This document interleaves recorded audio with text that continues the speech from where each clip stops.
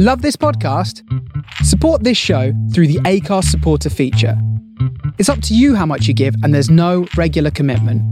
Just hit the link in the show description to support now. Hey, I'm Ryan Reynolds. Recently, I asked Mint Mobile's legal team if big wireless companies are allowed to raise prices due to inflation. They said yes. And then when I asked if raising prices technically violates those onerous two-year contracts, they said, "What the f*** are you talking about, you insane Hollywood ass?" So to recap, we're cutting the price of Mint Unlimited from $30 a month to just $15 a month. Give it a try at mintmobile.com/switch. $45 up front for 3 months plus taxes and fees. Promo rate for new customers for limited time. Unlimited more than 40 gigabytes per month. Slows full terms at mintmobile.com.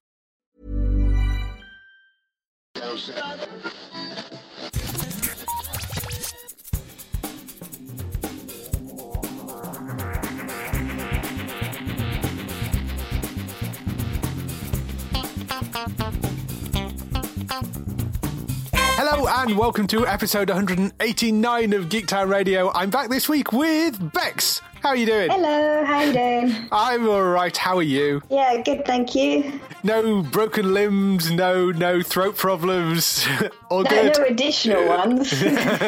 Good. Good. I'm glad to see we have practically a whole person there, which is useful. Pretty much. I can't, guarantee 100% brain power, but definitely sort of starting to get back to full mobility, which is always nice. I was starting to look up on eBay for cyborg rocket-powered legs, but it looks like this one's going to heal up. Damn it. Would have been a perfect excuse for a rocket-powered leg. Yeah, I'm not sure why I need an excuse for a rocket-powered leg, but nah. Well, it seems a bit wasteful to hack off a perfectly functional limb, so. Yeah, I think that's just going to dark places now.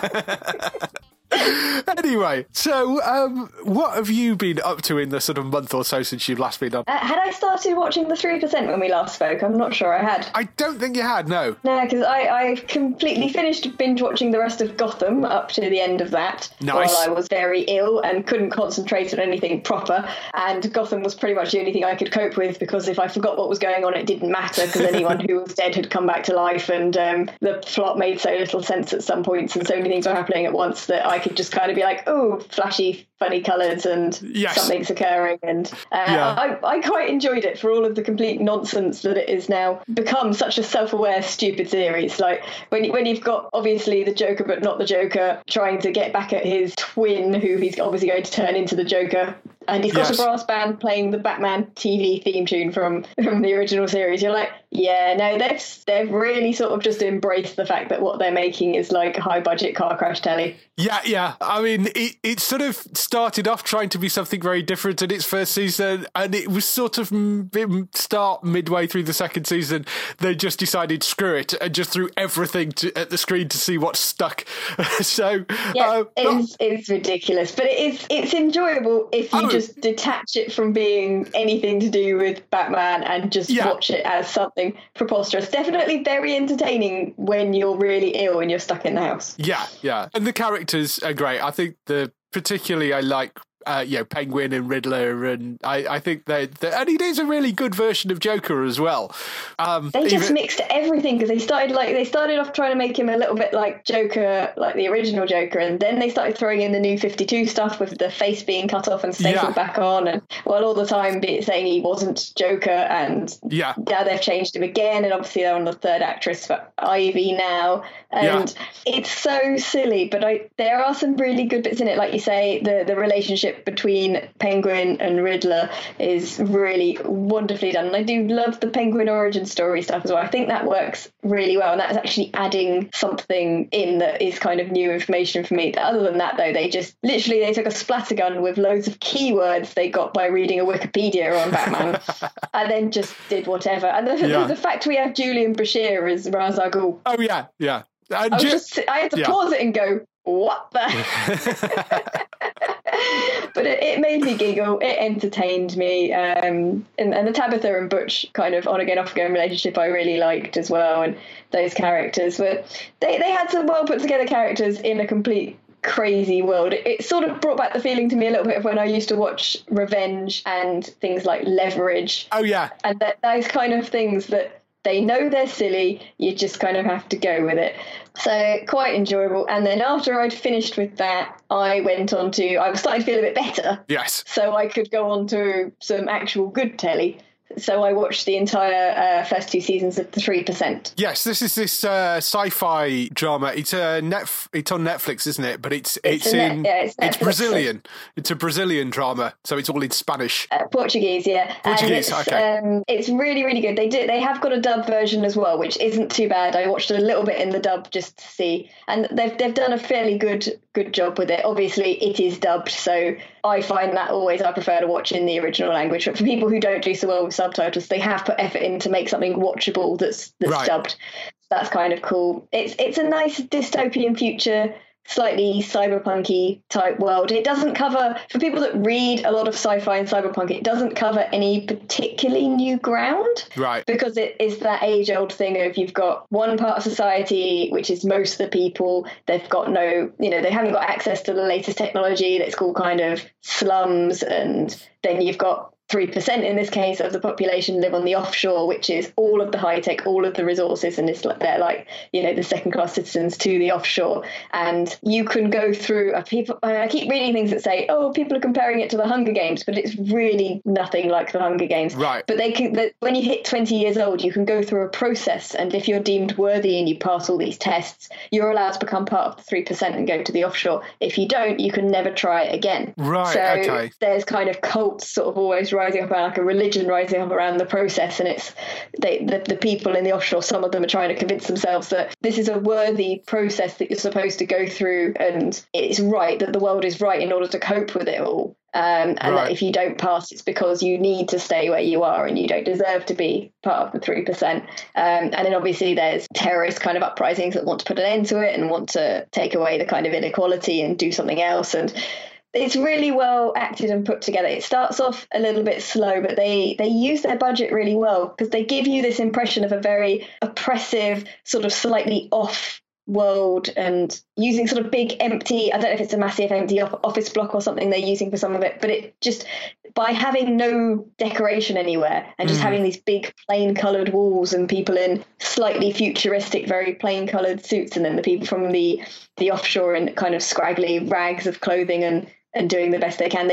They've managed to really cleverly create a really good atmosphere. So I was impressed. Yeah, it's not one I've got to yet, but I will have to go and check that out, because there's 2 seasons of it by the looks of things. I watched the first episode and then I was like, this is a slightly slow one that I need to pay attention to. I need to go back to this. And then now I had gone back to it, I basically binge watched it. Okay. And so I was like, I just needed to kind of be in the right mood to have something of that kind of pace. Yeah. But it gets really, really good as it goes on. They've completely wrap up the story at the end of the 2nd season, but they've renewed it for a 3rd. Oh, cool. Okay. I mean, they left it open at the end of I can't really say anything that happens without completely ruining it. But at the end of the 2nd season, you clearly could have just stopped there. Yeah. So because it has like a sort of almost movie style ending where it's like, this isn't the end of the story, but it's the end of our experience of it. Right. But yeah, apparently they've renewed it for a 3rd season, which is going to come out, I mean, it says this year. Yeah. Which is quite a quick turnaround for it. So I'll be interested to see what happens. Yes, it was renewed in June last year, so it's been renewed for a while. So. Okay, I must have read that wrong, because I was reading articles saying it had just been renewed. Oh, okay. Just like a couple of weeks ago, so maybe they just hadn't announced it? Maybe, but apparently it was renewed in June last year, so... Okay, so maybe they are already working on it. Hopefully. You would hope at this point.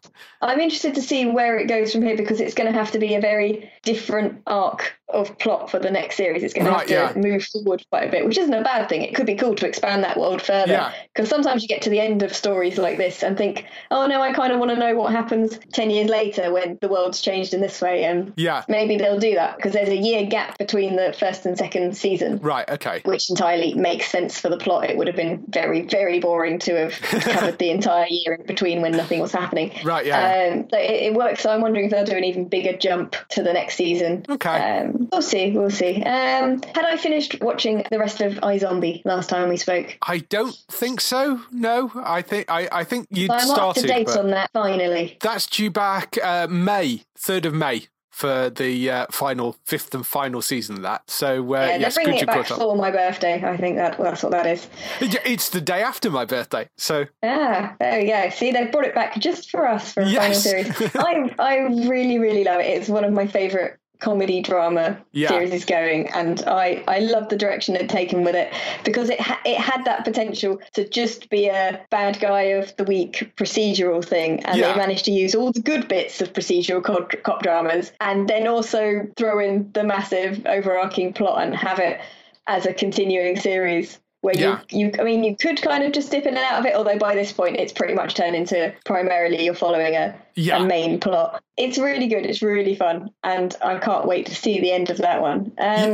What else have I been watching? I've just started watching Titans. Okay. Yes, that I am going to be very interested to see what your reaction to it is, because I've finished it. I've seen an episode and a half because you texting me saying it's 1:00 was when I went, better pause this. So 20 minutes into the second episode. I'm assuming this first series, based on the 2 episodes I've seen, is 1 episode per character. Let's set up the characters. There is a certain amount of that, yes. I think I said previously, I mean, the whole first season is pretty much them getting together, and it's a similar... I was getting that feeling from what I'd seen so far, and I was a little bit like, I see why they have to do that, but it's quite a big cast, and that's going to take quite a lot of episodes, so it takes up a lot of this first series. Yeah, basically, and it ends in a slightly odd way for me as well, but I won't go into that because, I don't want to spoil it. It's a slightly odd series. Yeah. I'm already getting this feeling that I'm not quite sure on the tone of it. Some of the effects in it I'm finding a little bizarre, like in the fight scenes where they've added the CGI blood. Right, yeah. And there are points, I mean, again, this is just the first episode and a half, but there are definitely points where I'm like, they clearly haven't hit that person hard enough or scraped that person across the wall anywhere near hard enough to leave this massive blood stain or have this, like, it sort of feels like they added it after. Yeah. And the choreography in the fight scenes, I haven't seen a single punch that looked like it hit. Right, okay. Like there was... Nothing looks like it's making contact, and occasionally you see someone do a flip or a cartwheel or a thing and you're like, that's okay, that's an acrobat that's brought in to do, or a stunt double that's brought in to do that, but all the rest of it, no one feels like they're committing to any of the fight choreography. Okay, yeah, no, and they feel like they're framing some shots to make it look really cool, but because people aren't fully committed to holding their fist there or putting, having, Robin's staff extend at that point, it all falls really flat, and it gives it the impression of being low budget, because you get that sometimes with lower budget stuff where they can't afford to train up people to do fight scenes enough. They can't afford to get in actors who can do everything required for the role. And it really has that feeling that I just can't take the fight scenes seriously because they look like something that's choreographed to look cool for budget telly. It's interesting that I hadn't particularly noticed that, but having said that, I'm watching The Punisher at the moment, and this is sort of DC's attempt to do that grittier sort of Daredevil Punisher level stuff. And it is interesting comparing the two, because The Punisher obviously is incredibly violent. And there is a certain amount of that, which I think you're probably right. I hadn't quite figured out what was slightly off with it, but yes, that's quite possibly true. It's very strange to watch. And I've only watched an episode and a half, so I can't completely judge it. But right now I'm feeling like I'm watching a show about the Titans written by an edgelord teenager. Right, yeah. It really, really is feeling, and I know obviously you have characters like Raven, who is very much, she is a very trope type character. She's a goth and she's a demon. But I'm kind of feeling everyone seems to be like that. And I get they're going for gritty and dark. There's just something really, really written by a teenager rather than aimed at teenagers. Yeah, I feeling about it. I know what you mean. Yeah, I don't want to completely slam the writers of this. I don't know what the brief was. I don't entirely know who the audience was, but it seems like it's aimed at adults based on the level of violence and things. And some bits I'm enjoying, and I think I will try more of it. Yeah. But I'm just like, so something doesn't feel quite right. It feels like they were trying very hard to write something edgy, which never works. Yeah, I think that's a fair assessment. I mean, I had a few issues with the way that it's plotted. It's got that jumps around quite a lot. So, you are having episodes. Not every episode is following individual characters. There is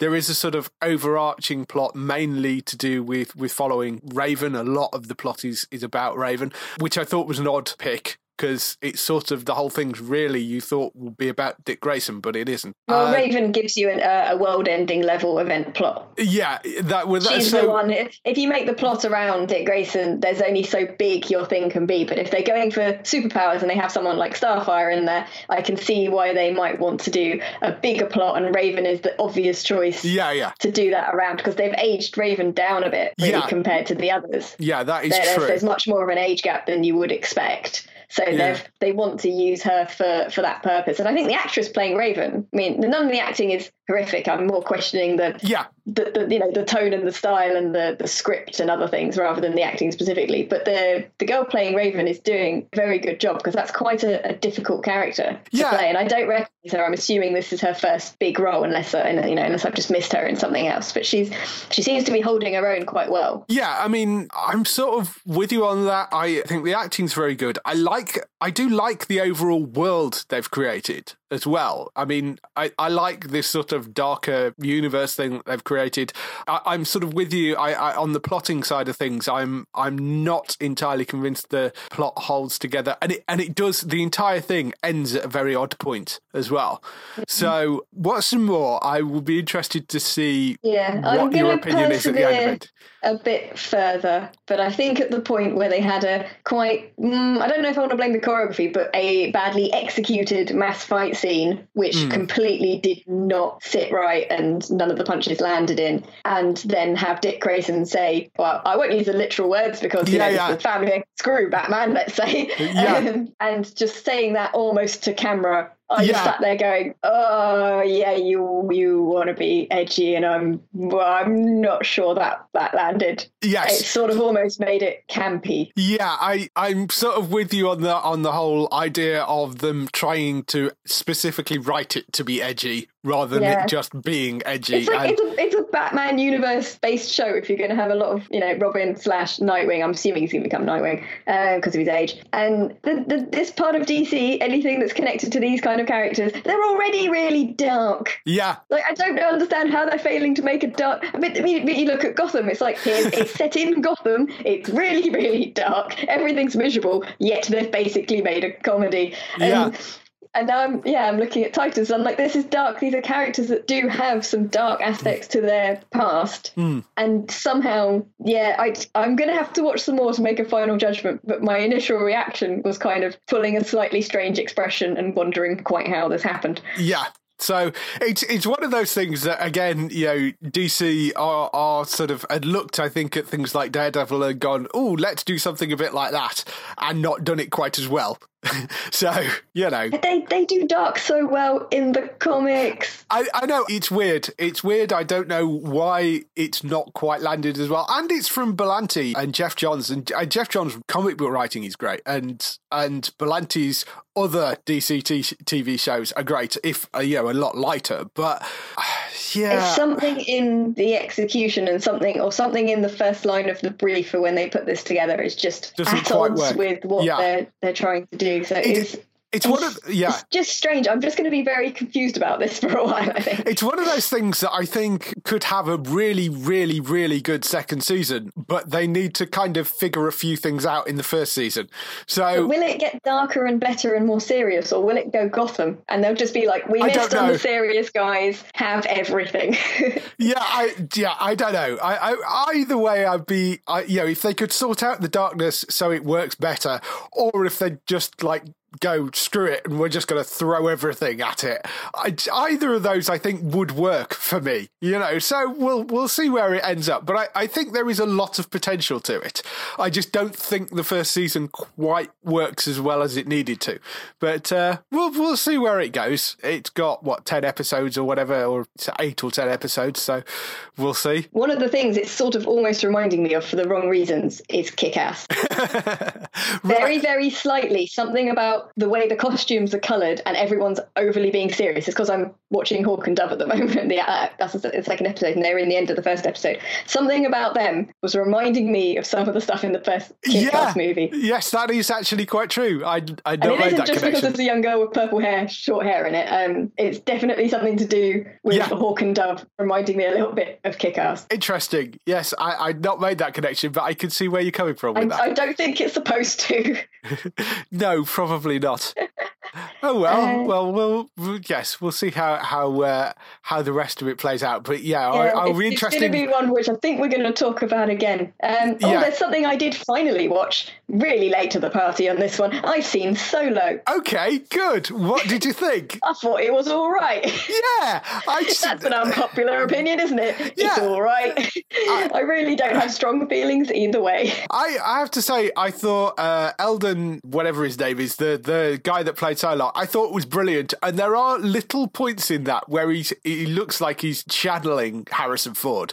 And I thought it was just it just felt like a sort of nice sci-fi heist movie that you could watch even if you had no idea what Star Wars was. Yeah. And I kind of viewed it like that. A couple of things irritated me a bit with it. I wasn't sure about the whole, I don't know whether or not to call it a love interest thing going with the droid. Yeah, yes. I wasn't sure what they were quite going for with that. It was a little bit peculiar, but that's not really, it's not consequential to the plot especially or anything, so that was fine. But yeah, it was just I just enjoyed it. It was just all right. And so many people were really angry about it, really disappointed about it. And I was just sort of like, I'm just completely middle of the road on this. It's a perfectly acceptable, enjoyable stick on in the background with your mates around kind of film. Yeah. It had some nice bits. It obviously had a lovely amount of budget to make it all look nice and snazzy. And I quite liked the chasing of the train plotline and stuff. It's just nice. Yeah, I was perfectly okay with it. I really didn't have any kind of horrendous vitriol towards it. I thought it was... I'd like to do a review on it, but it would be really, really boring to watch. Yeah,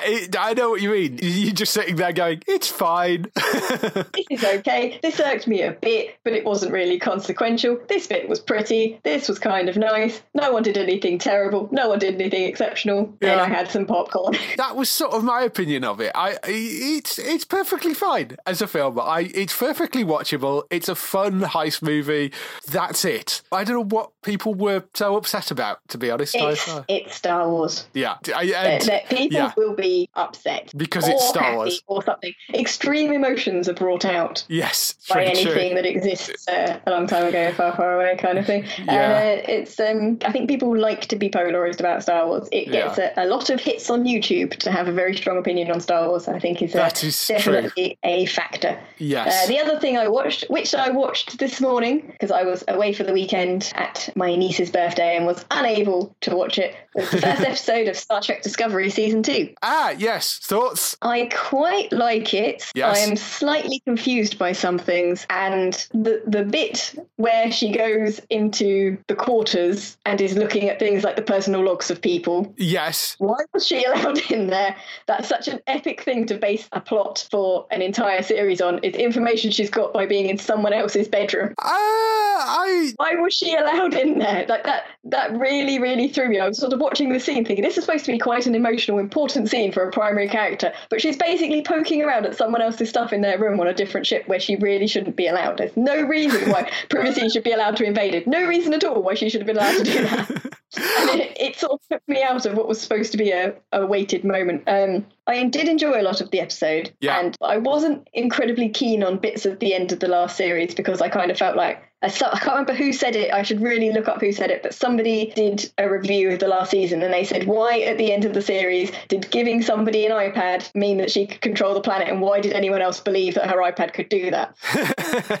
And I was like, that's an absolutely brilliant way of wording it. And there's been a few bits like that where I'm just going, okay, but this, within the world I'm looking at, I'm not quite sure why this has worked or this is allowed or this has happened. Right, okay. I'm going to have to see where things go, but I do enjoy it. I like quite a few of the characters. I'm hoping they'll make Tilly slightly less irritating. I did prefer evil Tilly.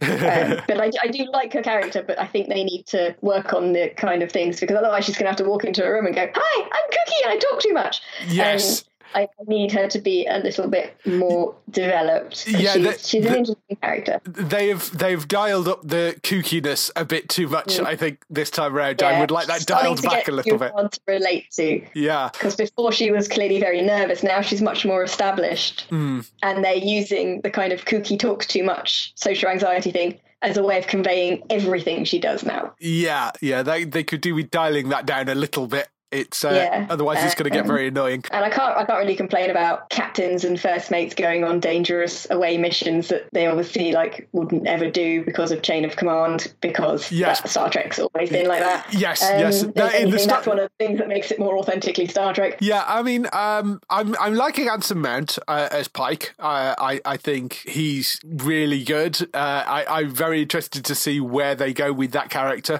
Particularly, I mean, I love Jason Isaacs last season. I thought he was great, but I think Pike's an interesting character to sort of take over and be in charge. I like how different he is, and they're presenting him as not a perfect character, as a flawed character, because everyone in this is flawed, obviously. No one's happy in this series, but they are presenting him in a way that's believable and quite likable. Like once he's found his place with the crew and things, because obviously this first episode he's getting to know people and they're setting boundaries and things, but once he's established, I think he could be a brilliant addition, and I definitely like his portrayal of Pike as well. Yeah, I like that slightly more swaggery, remind you a bit of the original series type feel. Yeah. What's going to be kind of interesting is how long he sticks around, because I rather suspect that he may only be around for the one season. This could end up being a ship that ends up with a different captain every season. Well, Pike can't stay the captain of it because he's got to go back to the Enterprise. he just can't, and that is, as always, the problem with making things that are prequels, as with Gotham and things. You know what characters can't die and where they're going to go if they have an established plot point. I am wondering what exactly they're going to do about the Spock situation. We've posted stories about this, so I can give you an answer to that if you genuinely want to know. I've been avoiding spoilers, so I've asked a question I don't know the answer to, which is probably quite foolish on my part. That's fine. So yes, you will get an answer to that one way or another. So. Okay. That's good. That's all I need to know. One other thing with the Star Trek stuff as well is the short treks are on the Netflix UK service finally, but you may not have noticed them. I read that they were up there, but I just wanted to watch Discovery when I got back this morning, so I jumped straight to that. There's only 4 of them. They're around 15 minutes to 18 minutes long, so there is only around an hour-ish, slightly over an hour of them. If you want to go and find them, they're not immediately obvious. You've got to go to Star Trek Discovery, scroll to the trailers and more bit, scroll past all the trailers, and they're at the bottom, those 4 things. So they've buried them on the service. Do we have to do a handstand and put in a special code? Is this like Bandersnatch? It is a bit like that. I don't know why they've decided to just bury them there rather than just stick them on the end of Discovery Season 1, but that's where they've put them. So, if you want to find the short treks, it's Star Trek Discovery, trailers and more, scroll to the bottom, they're there.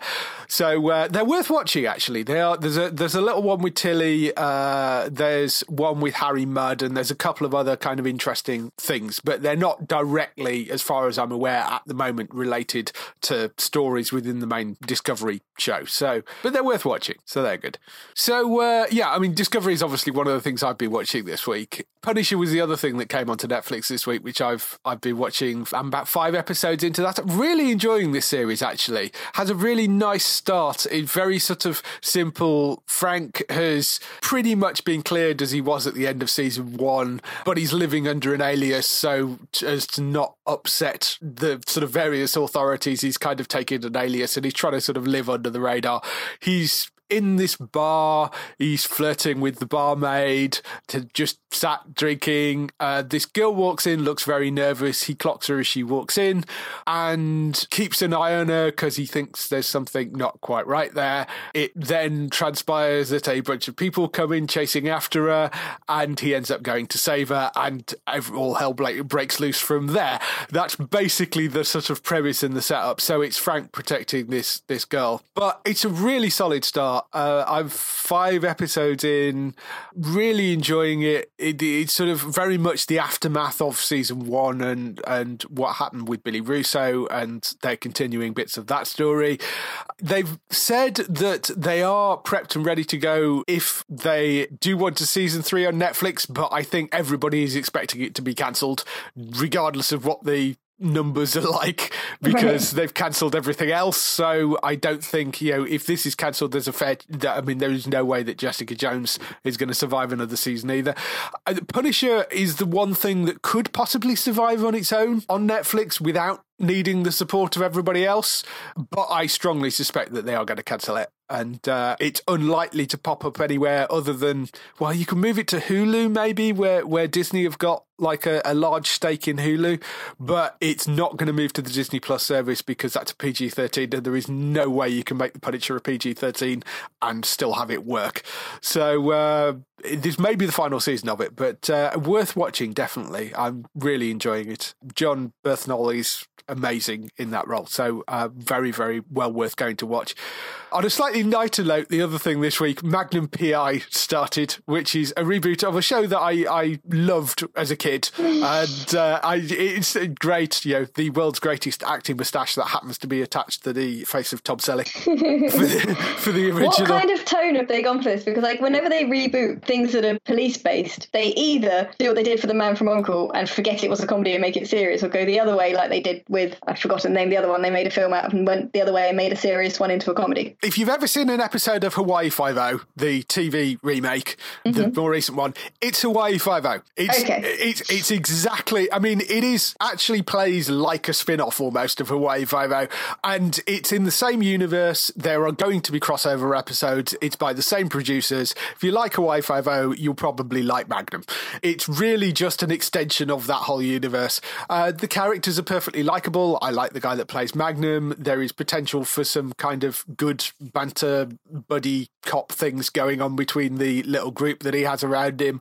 But to all intents and purposes, it is basically an extension of that universe, and it's exactly what you expect. If you've ever seen an episode of Hawaii Five-0, you know exactly what you're going to get with Magnum. It's is that like early Hawaii Five-0 or later Hawaii Five-0? It opens, or somewhere in between. It's somewhere in between, although it does open with him. Well, kind of opens with him doing a jump from space. The world's highest free fall that the guy did.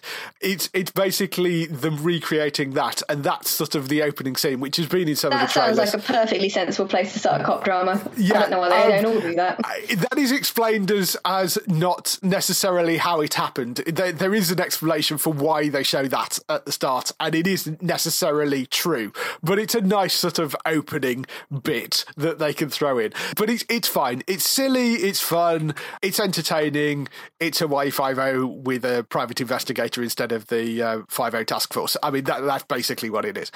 The other thing I watched was The Passage, which is this Mark-Paul Gosselaar new drama.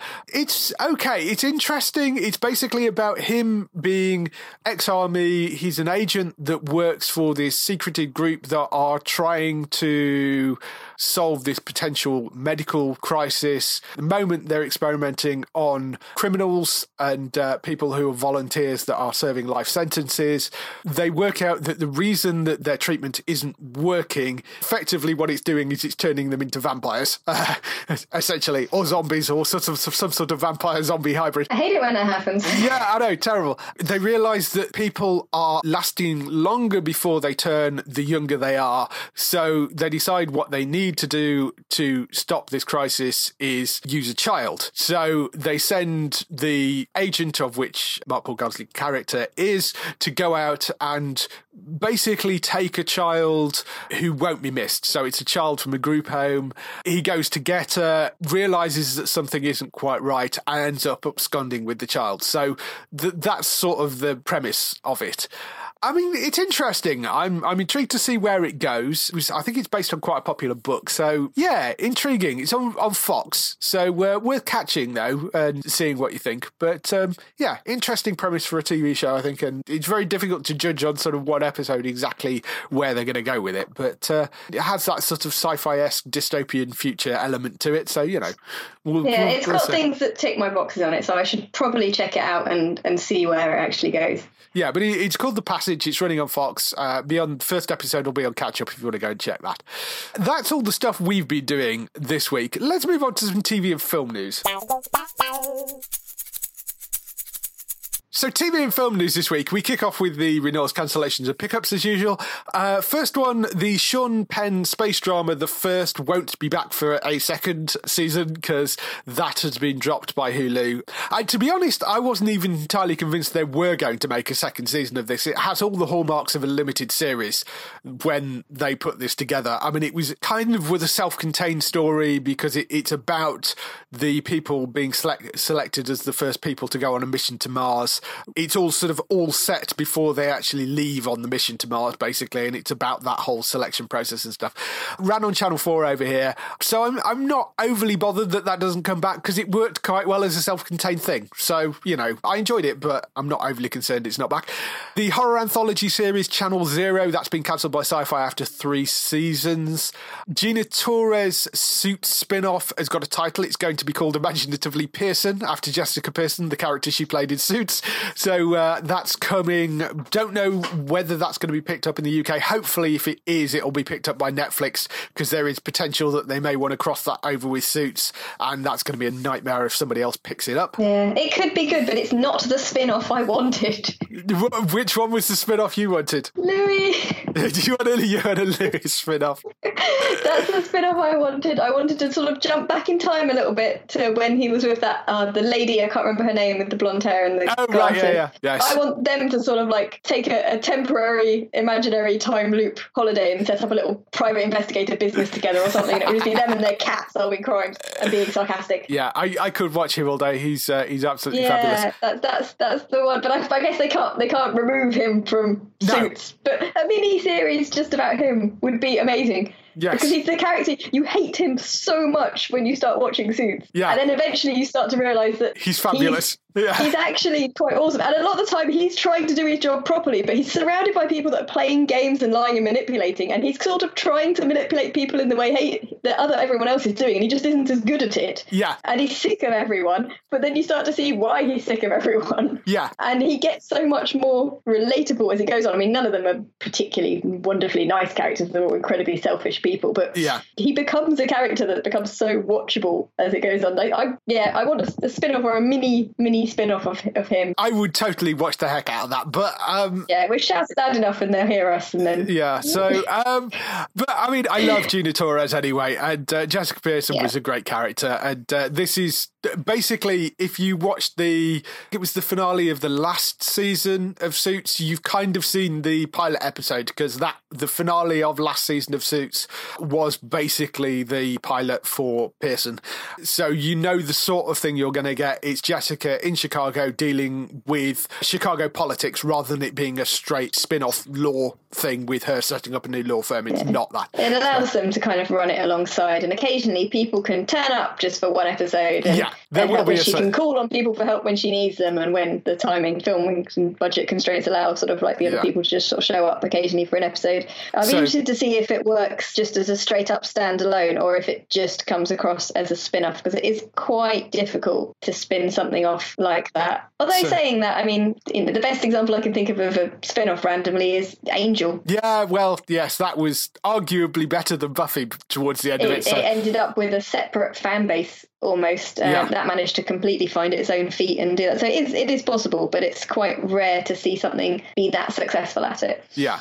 So we'll see. But I'm quite looking forward to that. I think that could be quite interesting. Hopefully, like I say, Netflix will pick it up over here, but we don't know yet. Channel 4 has renewed Stathlet's Flats for a second season. I know Gray is a huge fan of this, but I haven't seen a single episode of it, so I've no idea whether it's any good or not.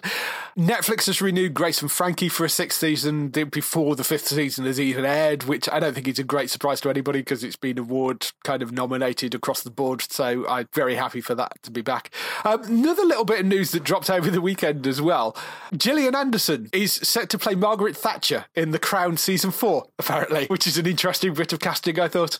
So, yeah, I can sort of see that, maybe. It's the first thought I had was it's going to sound strange, not as in she's going to have to do the accent, such a different voice and accent because her way of speaking is very, very distinctive. Yeah, so it's going to be strange seeing her face with what must have to sound like not her voice coming out of it. So that's going to be interesting, but great actress, a very, very interesting character to play. So we'll see how that goes. Moving on to some other bigger news stories. This one came very much out of left field because I don't think anybody was expecting it.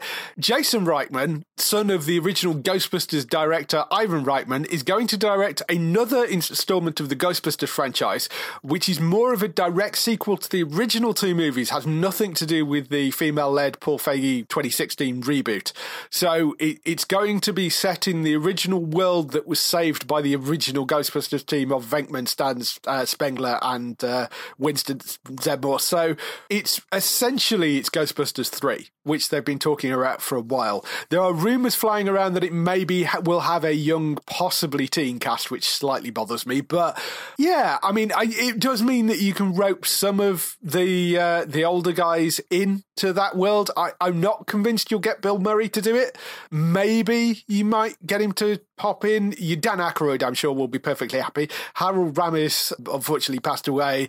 Ernie Hudson, I'm sure you get to pop up as well. So, I don't know. Jason had sort of said, I always thought of myself as the first Ghostbusters fan when I was 6 years old on a set visit. I wanted to make a movie for all the other fans. This is the next chapter of the original franchise. It's not a reboot. What happened in the 80s happened in the 80s. This is all set in present day. Until you said it might have a teenage cast. Yeah. I've been going along the thinking of, well, it couldn't possibly be worse than the reboot, which had probably about 20 minutes of content I enjoyed, and the rest of it I just wanted it to go away. I think the only way it could be worse for me than the 2016 one is if it does have a teenage cast and they make it into the equivalent of the Gem and the Holograms reboot that got made. Right, okay. That's the only way it could be worse, I think. I mean, he loves the films. Why not? If someone else can have another go at it, and we'll see what happens. I think if you get some of the original cast in to do it, I mean, the one thing Bill Murray had always said is he wouldn't come back and play Venkman unless he could come back and play Venkman as a ghost, which I always thought was a great idea.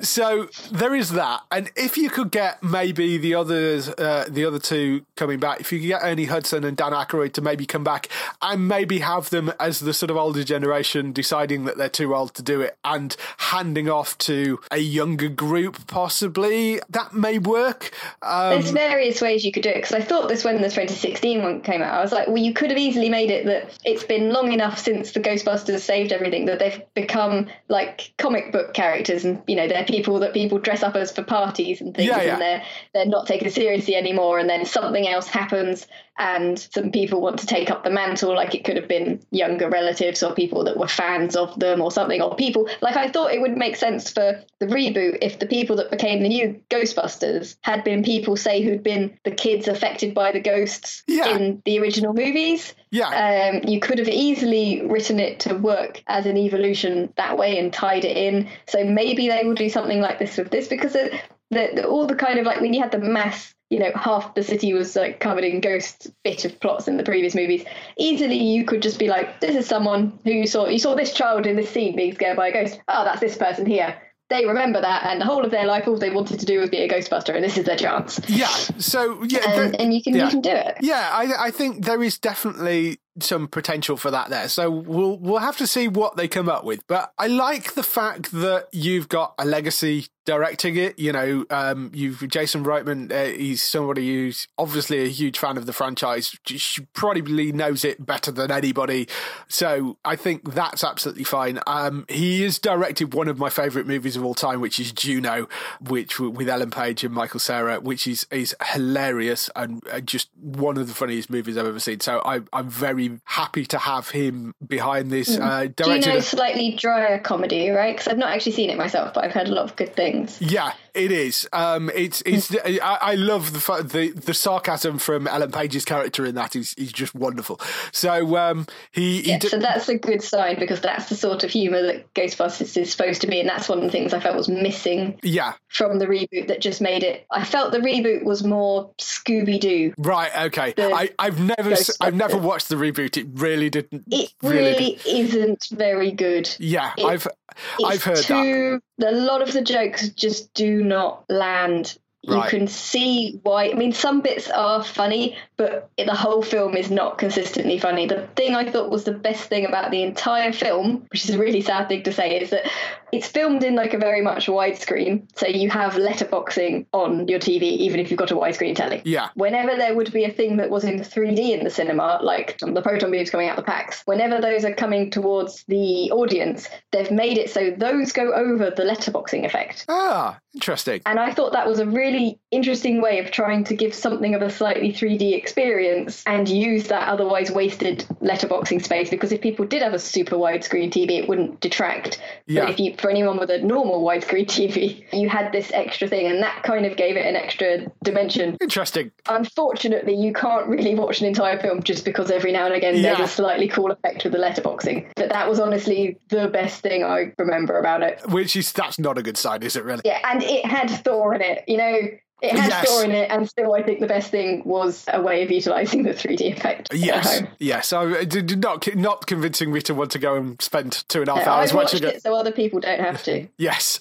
And I watched it because I didn't want to judge it without having watched it, and then I just wanted that time back. Yeah. It's so Scooby-Doo. Oh, dear. It's so ridiculously it's exactly that type of plotline that just winds me up. There was only one character I liked out of the main cast. Yes, I'm quite glad I haven't seen the rest of it now, so I won't be going to watch that. But this I'm quite interested in. They've got a teaser up, but it doesn't give away anything. Yeah, it's because they wanted to put something up rather than they had any content. It's basically it's the camera flying into a sort of dilapidated barn, and you see the back of the Ghostbuster mobile, whatever it's called, under a tarpaulin. Echo 1. You see it under a tarpaulin, and the tarpaulin kind of flips up and you see the number plate and stuff.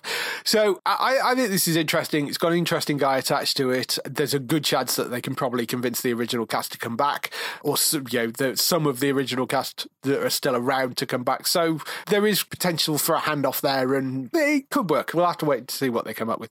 Moving on, Matthew Rhys has landed a new role. He of the Americans fame. He's landed a new role in HBO's new Perry Mason series, which is apparently going to be a limited series. So that sort of says it's potentially only going to be like 8 episodes or something. Perry Mason's a character, if you're not aware, has been around for a very, very, very long time. He's a private investigator / lawyer. What's interesting about this is, I mean, it was an old TV show. It was first around in 1957. It was sort of part detective show, part courtroom drama. So the first half of the show sort of followed Perry Mason along with his PI and his secretary investigating crimes, and then when the client was accused, the second half was sort of a courtroom drama bit. So it was sort of an interesting setup. They've remade it, and in the 70s as well, they've done sort of TV movies. I think it was a radio show as well. So there's lots of different versions. What's kind of interesting about this version is they've, rather than trying to do what they do with Hawaii Five-0 and stuff and move everything into the future, they're actually leaving it set in 1932, Los Angeles. Okay. It's in a country which is recovering from the Great Depression, but LA itself is actually doing fairly well. You've got the Olympics arriving around that sort of time. Talking Pictures are about to sort of start to take off. So it's a very kind of buzzy city around that time. Yeah, I think the fact they're setting it in that time period is the only reason I don't think it's just going to be an in-name only. There was just a license that it's a known name, so they bought it, but actually it's unrelated. The fact they're actually setting it in that time is the only thing that gives me a reason to think there's any point to it actually being a reboot or whatever it is of that franchise. I keep wondering what they're going to make next. Like, are we going to get, I'd say Murder, She Wrote, but we had Castle, which was basically Murder, She Wrote. What are we going to get next? It would be like Diagnosis Murder. Is that going to come back? I don't know. Well, you see, the obvious one for me is the A-Team, out of those sort of 80s TV shows. The A-Team would have been amazing because the film, I was really sad we didn't get more of the films because I really liked the 18 film. Yeah, I thought the 18 film was perfectly fine. I quite enjoyed it. I thought it was good. I don't know if it's a licensing thing, because if the licensing's owned for the films and if they were going to do more with that, maybe that's stopping it. And it would be quite a high budget TV show to do, but you could still do it. I don't know. I'm waiting for like Dr. Quinn Medicine Woman to get rebooted or something. It's just we're running out of the good ones now. Yeah, or they can't do the good ones. It's going to start getting thin on the ground. We're going to get a Dr. Quinn Medicine Woman reboot whether we want it or not, aren't we?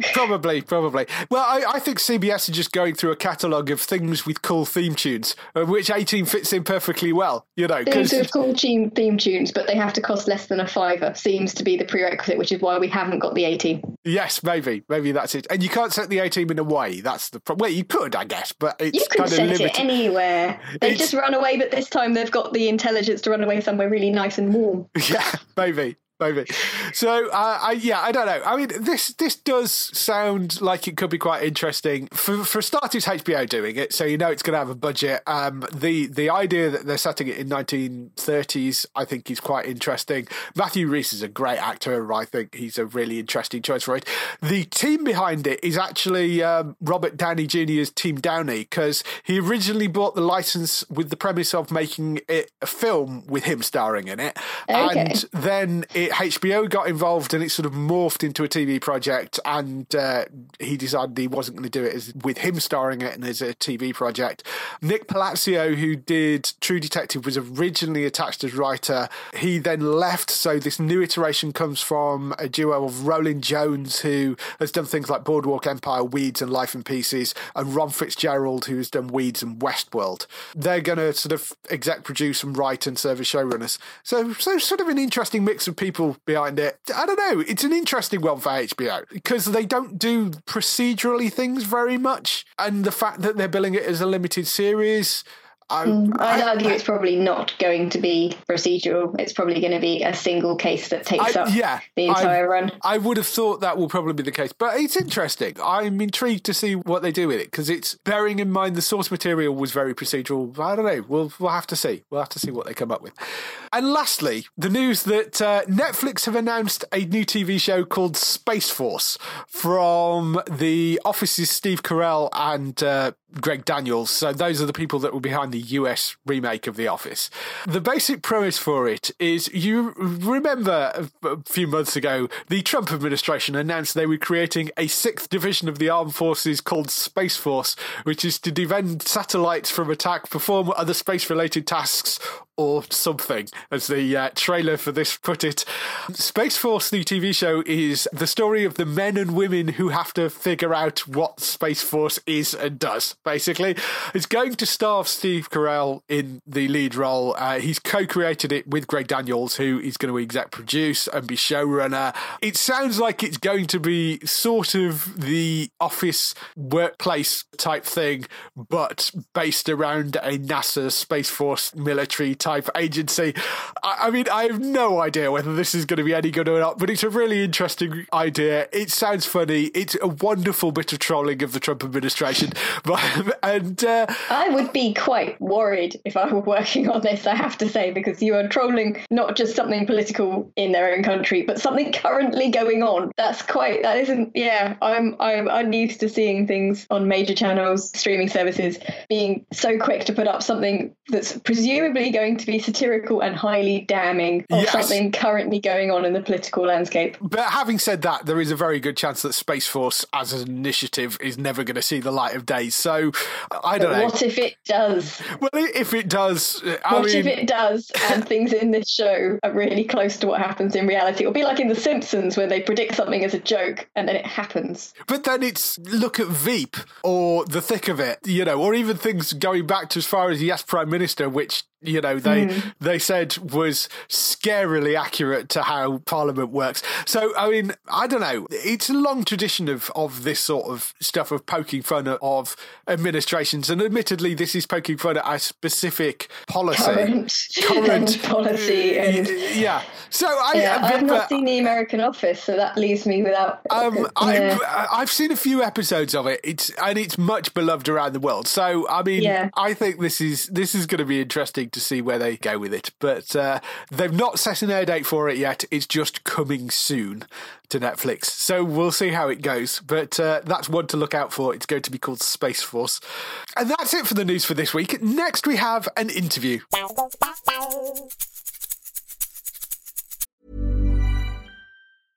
Ryan Reynolds here from Mint Mobile. With the price of just about everything going up during inflation, we thought we'd bring our prices down. So to help us, we brought in a reverse auctioneer, which is apparently a thing.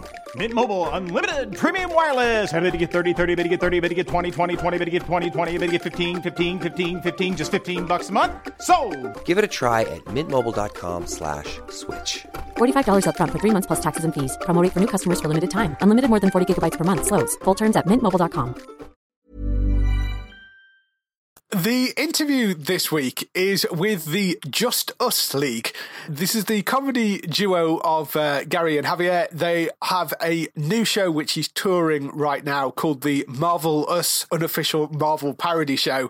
They had a standing room only season at the Edinburgh Fringe last year. They're now touring the show around the UK. They also had a critically acclaimed tour of Australia as well. They are returning with this new show which basically takes all 10 years of the Marvel movies and squeezes them all into 1 hour of comedy. So they're using their signature high energy style to create short, punchy scenes, and they squeeze a decade of the Marvel Cinematic Universe into 1 hour of action-packed comedy. It's touring across the UK right now. If you want to find out more about it, you can go to the justusleague.co.uk to find tickets. But here are Gary and Javier to talk a little bit more about the show and what you can expect. Hi guys, we are the Justice League. I am Gary. Yep, I am Javier. Javier is the New Zealand one. I am the Kiwi, so the Antipodean accent you can hear, that is Javier. Yeah. And the dulcet, slightly West Country tones are Gary. Where did the pair of you meet? Because clearly you're from two very different places. So Yeah. We met doing a road trip to Nottingham. Nottingham, woo! Yeah. We're both stand-ups, so we were doing a gig together, and there was a driver from London, and that's how we met. We both lived in London. We both lived in London, but we met, in a car journey on the way to a comedy club in Nottingham. Cool.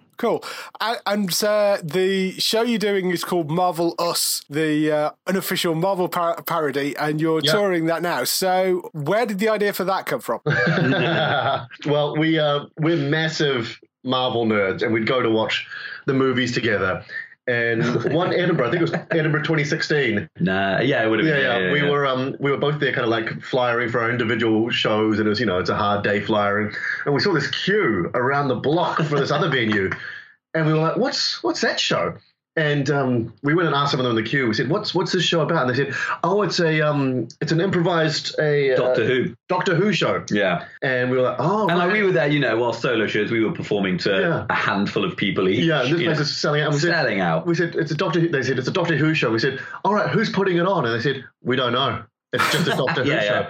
And we don't care. And we were sitting there going, what we need is a fan base existing that we are big fans of. And we were racking our brains. And we were like, okay, we'll think about it after we go watch this latest Marvel film. Then we'll nail down what it's going to be. Yeah, but in the meantime, I am so excited for X. Exactly. What was it? What would it have been? 2016? 2016, what would it have been? Maybe something like Civil War. Guardians 2, Civil War? Yeah, probably Civil War. And then it just came so easily. It was brilliant. We were kind of surprised no one had done it before, because we suddenly came up with this idea of like, what if we did a comedy show with, about the MCU? About Marvel or all the movies in an hour. And we were like, surely someone's done that. It's right there. And no one had. No, we were the first onto it.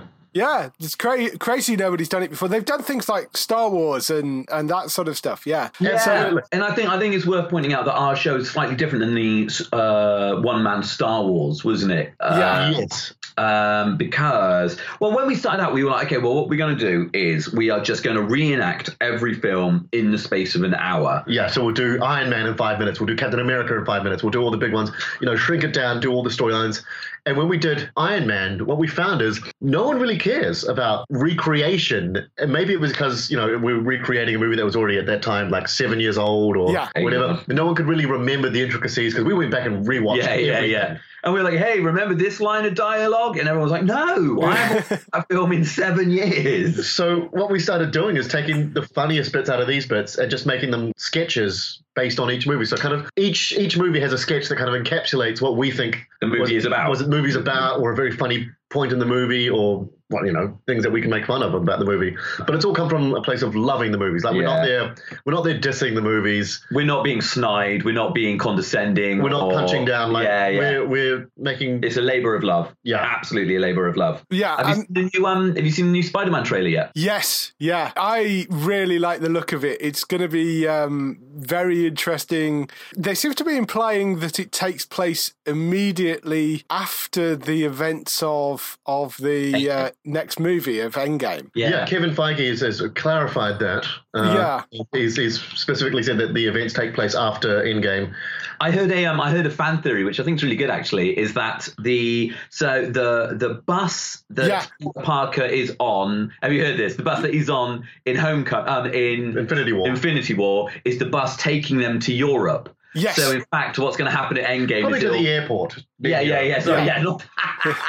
We're going to drive across the Pacific or Atlantic. So I love that theory. I think that's brilliant. Yeah. I can't wait for Spider-Man to come and fix Britain. It's just we need it. We need it now more than ever. Yeah, exactly. I'm not even sure Spider-Man can fix Britain at this point. Just a sign of him protesting Brexit or something. Yeah. But have you had any reaction from, or would you like some reaction from people within the MCU of, obviously not a cease and desist notice, but we would love a cease and desist. The publicity. If you could make us get sued, amazing. Disney have no idea we exist. If we could be the ant that is pushing against the giant Disney boot, we would love that to get any sort of recognition. Get on their radar. We haven't had anything from cast members or anything. We except for we were talking about this earlier. Daryl, the Australian housemate of Thor. Right. Yeah. We were touring Australia with the show earlier in the year, and we gave him a bit of a shout out to be like, hey, can you give us a retweet? And he did, bless him. It's like, go watch this, it'll be really fun. Yeah, truly Daryl level of anticlimax. Like, g'day mate, can you retweet this? Yeah, all right. And he just did. And he did. And that's the end of the story. Awesome. Yeah. So with the show, obviously you've been spending hours honing it and getting it right. When you're actually doing it, is there actually much improv involved in the show, or is it all planned? This is a scripted show, but we don't have a lot of self-discipline. Yeah, we go off script. Yeah, we can go off script a lot. Yeah. And it really comes down to how the audience is feeling. Like, sometimes you'll get like real mega fans, which we love. Like, the thing we love most is when fans come up to us afterwards and just go, that was a show for the fans. Yeah. And it really is. But we go off script a lot. Yeah. We don't have a lot of self-discipline. Our background is in improv. Yeah. So that's how we started out as a double act. And in fact, we're not writing it. We've come up with a new show called Improvengers Assemble, which is an improvised Marvel movie. Yeah. Which we're taking to a few festivals and stuff. Mm. Oh, cool. That sounds great as well. We're going to be in Leicester Comedy Festival with it, actually, which that's not a million miles from you, is it? No, not a million miles from me. There's a big Marvel live show touring quite soon, isn't there? Have you seen that? Yeah. What's it called? It's like, I can't think what it's called. I've seen the trailer for it, and they use a lot of background projection. Yeah, and it's like this real, because we've got no budget. We're kind of doing everything on Fringe, and it's very, we make it funny, but we've got no, and then a Marvel are touring this massive show with live action, super, and I feel like suing them. Being like, you have stolen our thing. How dare you? You stole it. Yeah, exactly. Sort of follow them round as they tour. Yeah. Do the warm-up act for them. Couldn't afford the real show? Yeah. Do it in the studio venue. Yeah. The studio theatre of the venue. Yes. I'll get the one-off. Yeah, exactly that. So when you're doing the show, are there any particular MCU kind of bits or characters that you like playing particularly? Oh, like a lot of the sketches are really fun to do. And we've kind of got the characters that we play. I don't think we would switch characters. We don't ever switch characters. At the moment, I'm always Iron Man. You're always Iron Man. I'm always Captain America. I'm Hawkeye. You're Thor. I'm Hulk. Yes, you are Hulk. I'm Loki. Yeah. Yeah, we've got to. But we did do one show because we've done the show so often. One show in Australia. We just when your voice went. My voice was about to go because I'm not trained, and so the voice goes. And just before we went to go on stage, Gary was like, "Should we just switch roles today?" Because he half had a lot of the talking stuff. Right. He's more disciplined with the talky stuff. Yeah. So I was like, look, I think I know your part well enough. Let's swap roles, and I'll do your bit and you do my bit. That was really fun. That was really fun. Yeah, that's probably the most fun we've had. Guessing each other's parts. Yeah. What's your favourite film to do? I always like Guardians of the Galaxy. Guardians is fun. I like doing Civil War. Civil War's fun. Thor is fun. Doctor Strange. Doctor Strange is really fun. Doctor Strange is really fun. Yeah. Black Panther. Black Panther is fun. we just like doing them all. Yeah. Captain America.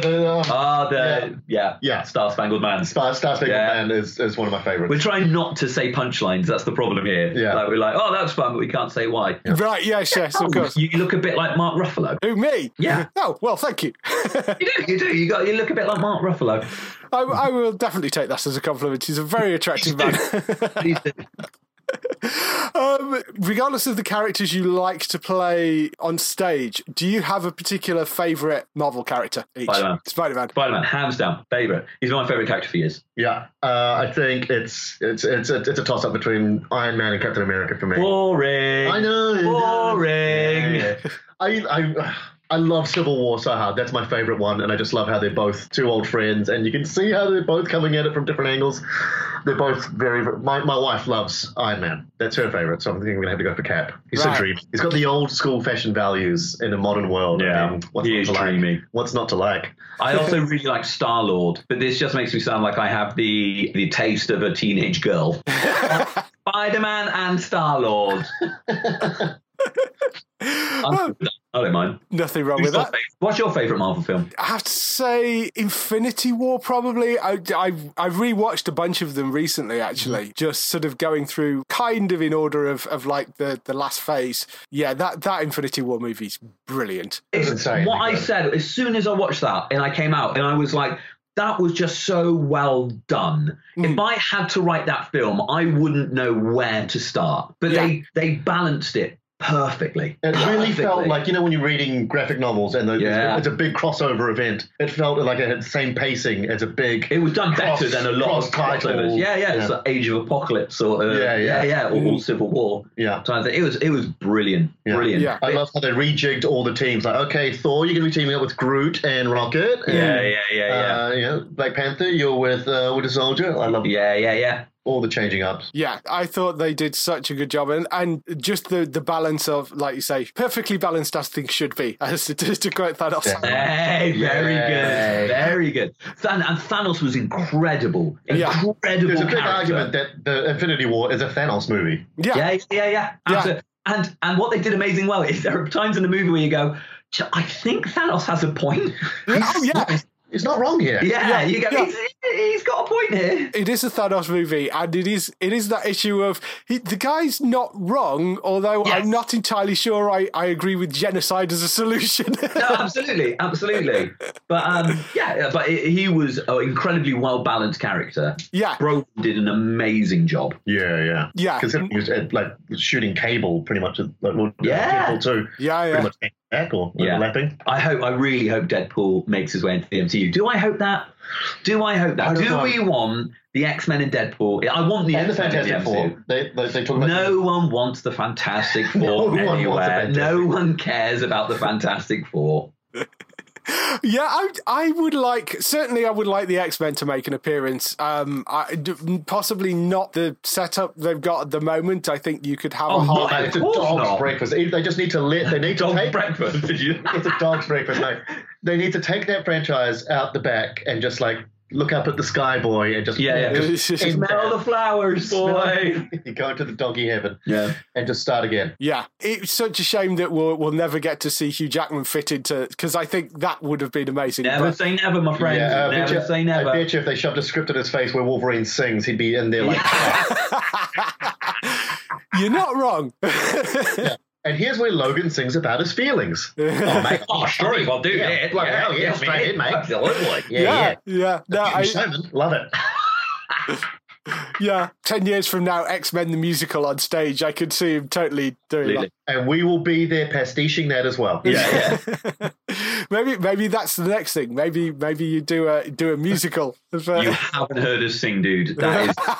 Sorry, I should say you haven't heard Harv sing. I've got the voice of an angel. Okay, there you go. Oh dear. So the tour is starting. Well, by the time this goes out, you will have, because we go out on Tuesday. So you will have started the tour. In that case, London was phenomenal. London was my great. God, it was amazing. Whoa. We smashed it.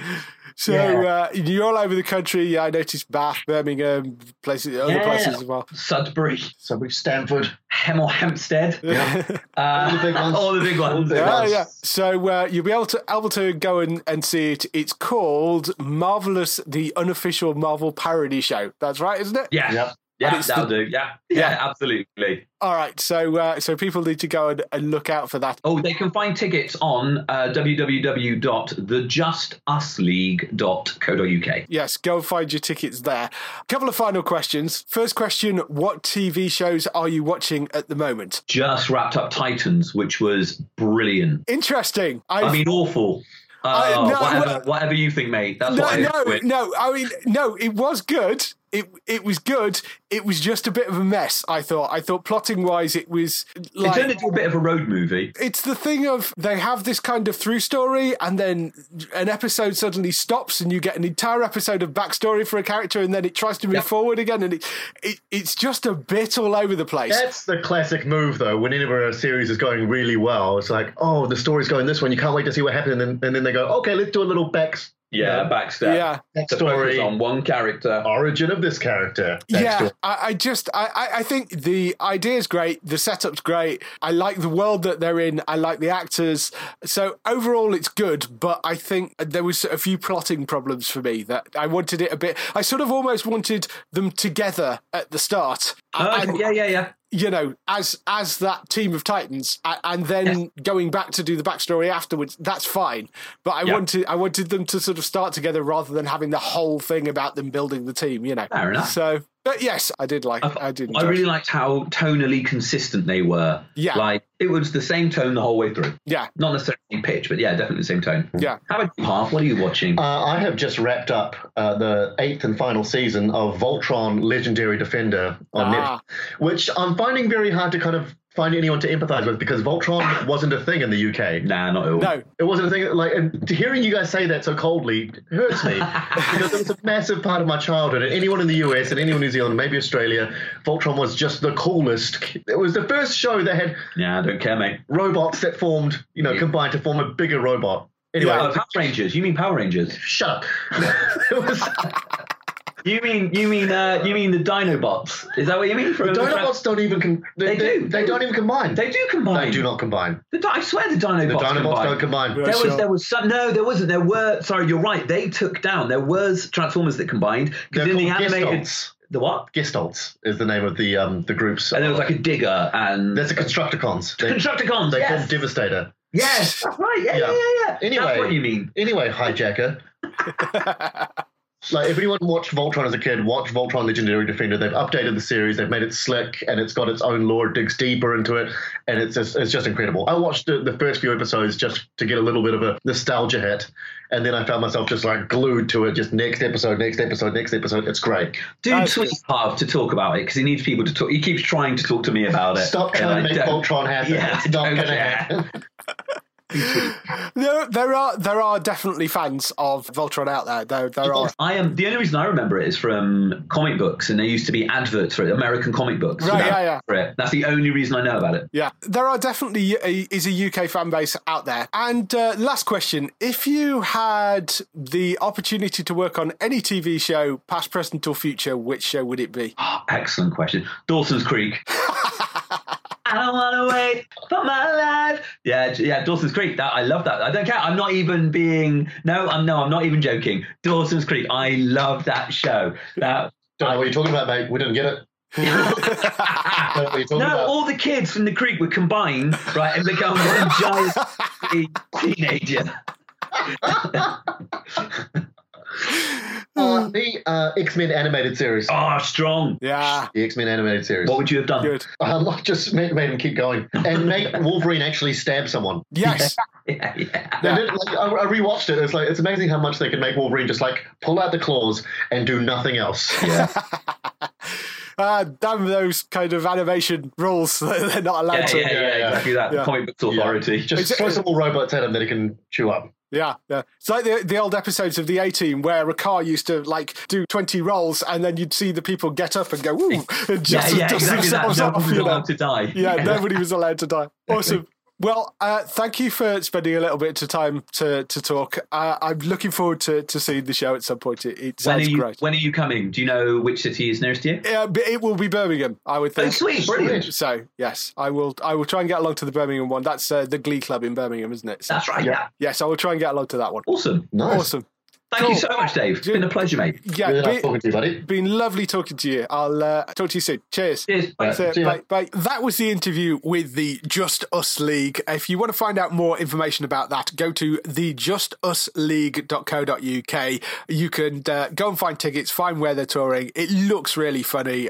They're all over the UK, so I'm sure you'll find somewhere nearby. So go and check that out. Next up, we have some highlights for next week on TV. So highlights for next week on TV, we have, starting off the Frankie Drake Mysteries, which is back for its second season on Alibi, 22nd January at 9 p.m. This is the spin-off from the Murdoch Mysteries, first female private investigator solving crimes in 1920s Toronto.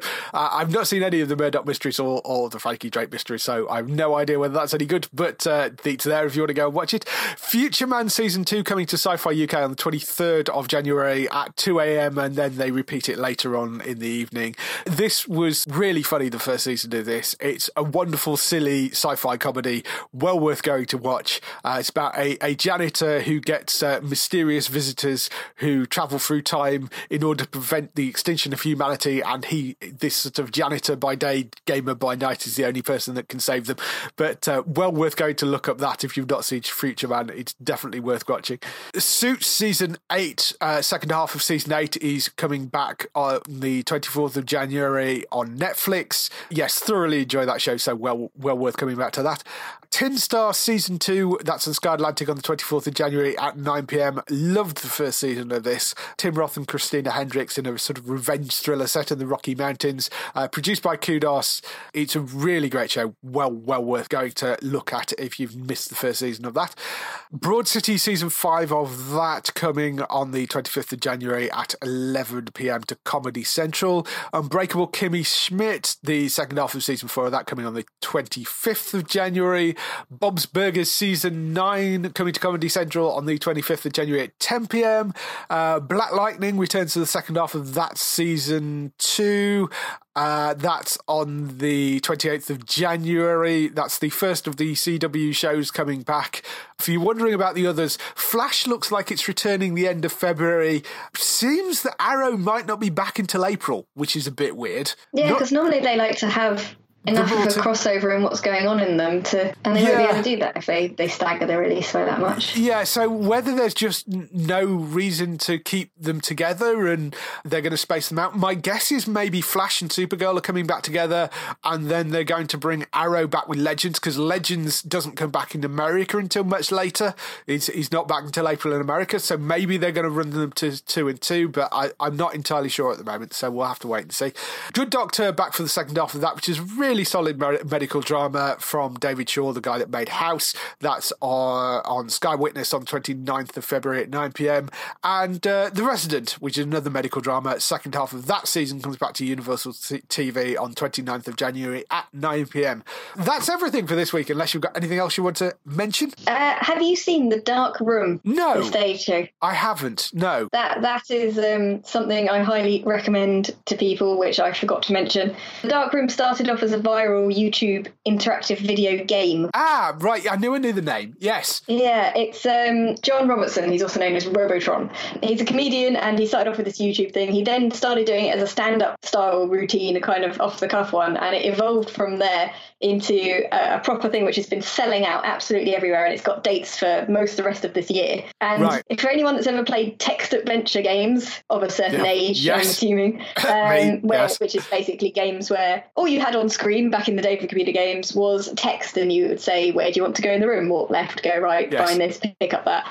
It's a completely hilarious, ridiculous comedy version of that with audience participation. Okay, so he is the kind of dungeon master character, completely and utterly playing this up, and he's just, the whole thing is just, you're in a dark room, there's an audience, there's a screen that just has 4 options of text and you can pick them, and he's just there with kind of a torch pointed at his face and a light up costume that looks to me like some kind of BMX armor with LED strips on. Right. And he does this whole thing, and the audience can pick what happens, and it's very, very funny. They've also got a computer game out on Steam as well, which is a CGI version of him, which you can play at home, which is again very, very funny. So I would recommend to anyone that can get along with that, definitely have a go. The comedian John Robertson is wonderfully mad, I think is the way to describe him. He is definitely a character, and he enjoys that very much and plays that up very much. So I definitely recommend The Dark Room to anyone. Okay. That's it. I think that's the only thing I missed. Cool. Okay. And where can they find you? When they've finished Googling The Dark Room, because I've used the slot I'm supposed to promote myself in to promote someone else. Yes. I am Trista Bytes, spelled BYTES, because I'm that geeky. I thought a pun would be funny. And I can be found obviously on the geektown.co.uk website, but also over on my YouTube channel as Trista Bytes, and also Facebook, Twitter and Instagram, all as Trista Bytes, because branding consistency. Of course. So for us, if you want to find all the latest air dates and news throughout the week, go to geektown.co.uk. Want to get in touch with your questions and comments, email us on podcast@geektown.co.uk. Leave a message on the website post. Find us at Geektown on Twitter, on Facebook at facebook.com/Geektown, on YouTube at youtube.com/Geektown, and on Instagram at Geektown UK. That's everything. We shall see you next week. Bye-bye. Bye.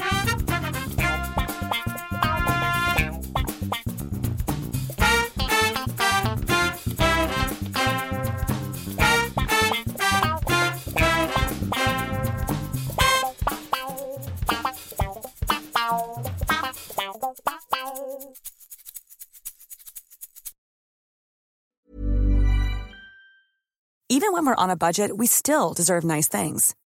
Quince is a place to scoop up stunning high-end goods for 50 to 80% less than similar brands. They have buttery soft cashmere sweaters starting at $50, luxurious Italian leather bags, and so much more. Plus, Quince only works with factories that use safe, ethical, and responsible manufacturing. Get the high-end goods you'll love without the high price tag with Quince. Go to quince.com/style for free shipping and 365-day returns.